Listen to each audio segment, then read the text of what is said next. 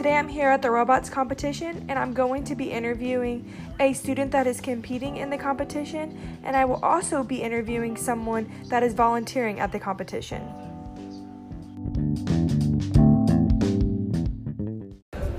I'm here with Angel at the robotics competition. So Angel, how did you get into robotics? Well, from a teacher of mine mentioned it my sophomore year, but I really didn't think about it until a friend of mine was in robotics and kind of introduced me to the teacher, and that's how I got started. Okay, perfect.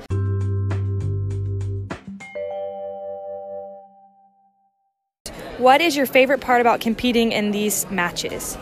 Well, my favorite part about competing is like the actual competing, moving my robot, and competing.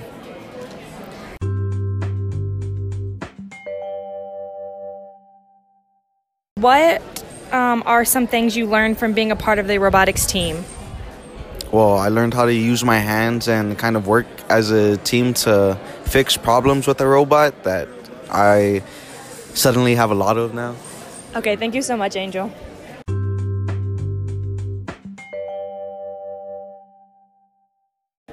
I'm here with Gina, and I'm going to ask Gina a few questions. What made you want to volunteer here at the robotics competition?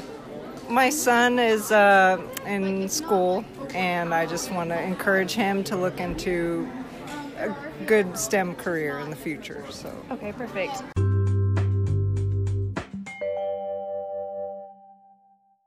And what things have you learned while volunteering here?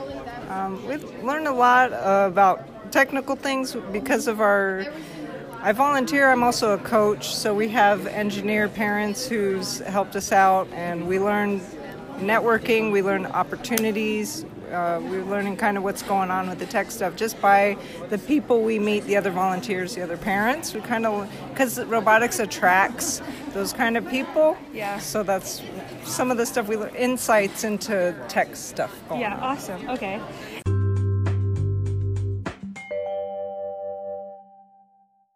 And what is your favorite part about volunteering for the competitions? Meeting people, meeting teams, seeing the student designs, meeting other people. That's our favorite thing. Okay, awesome. Thank you so much. Thank you.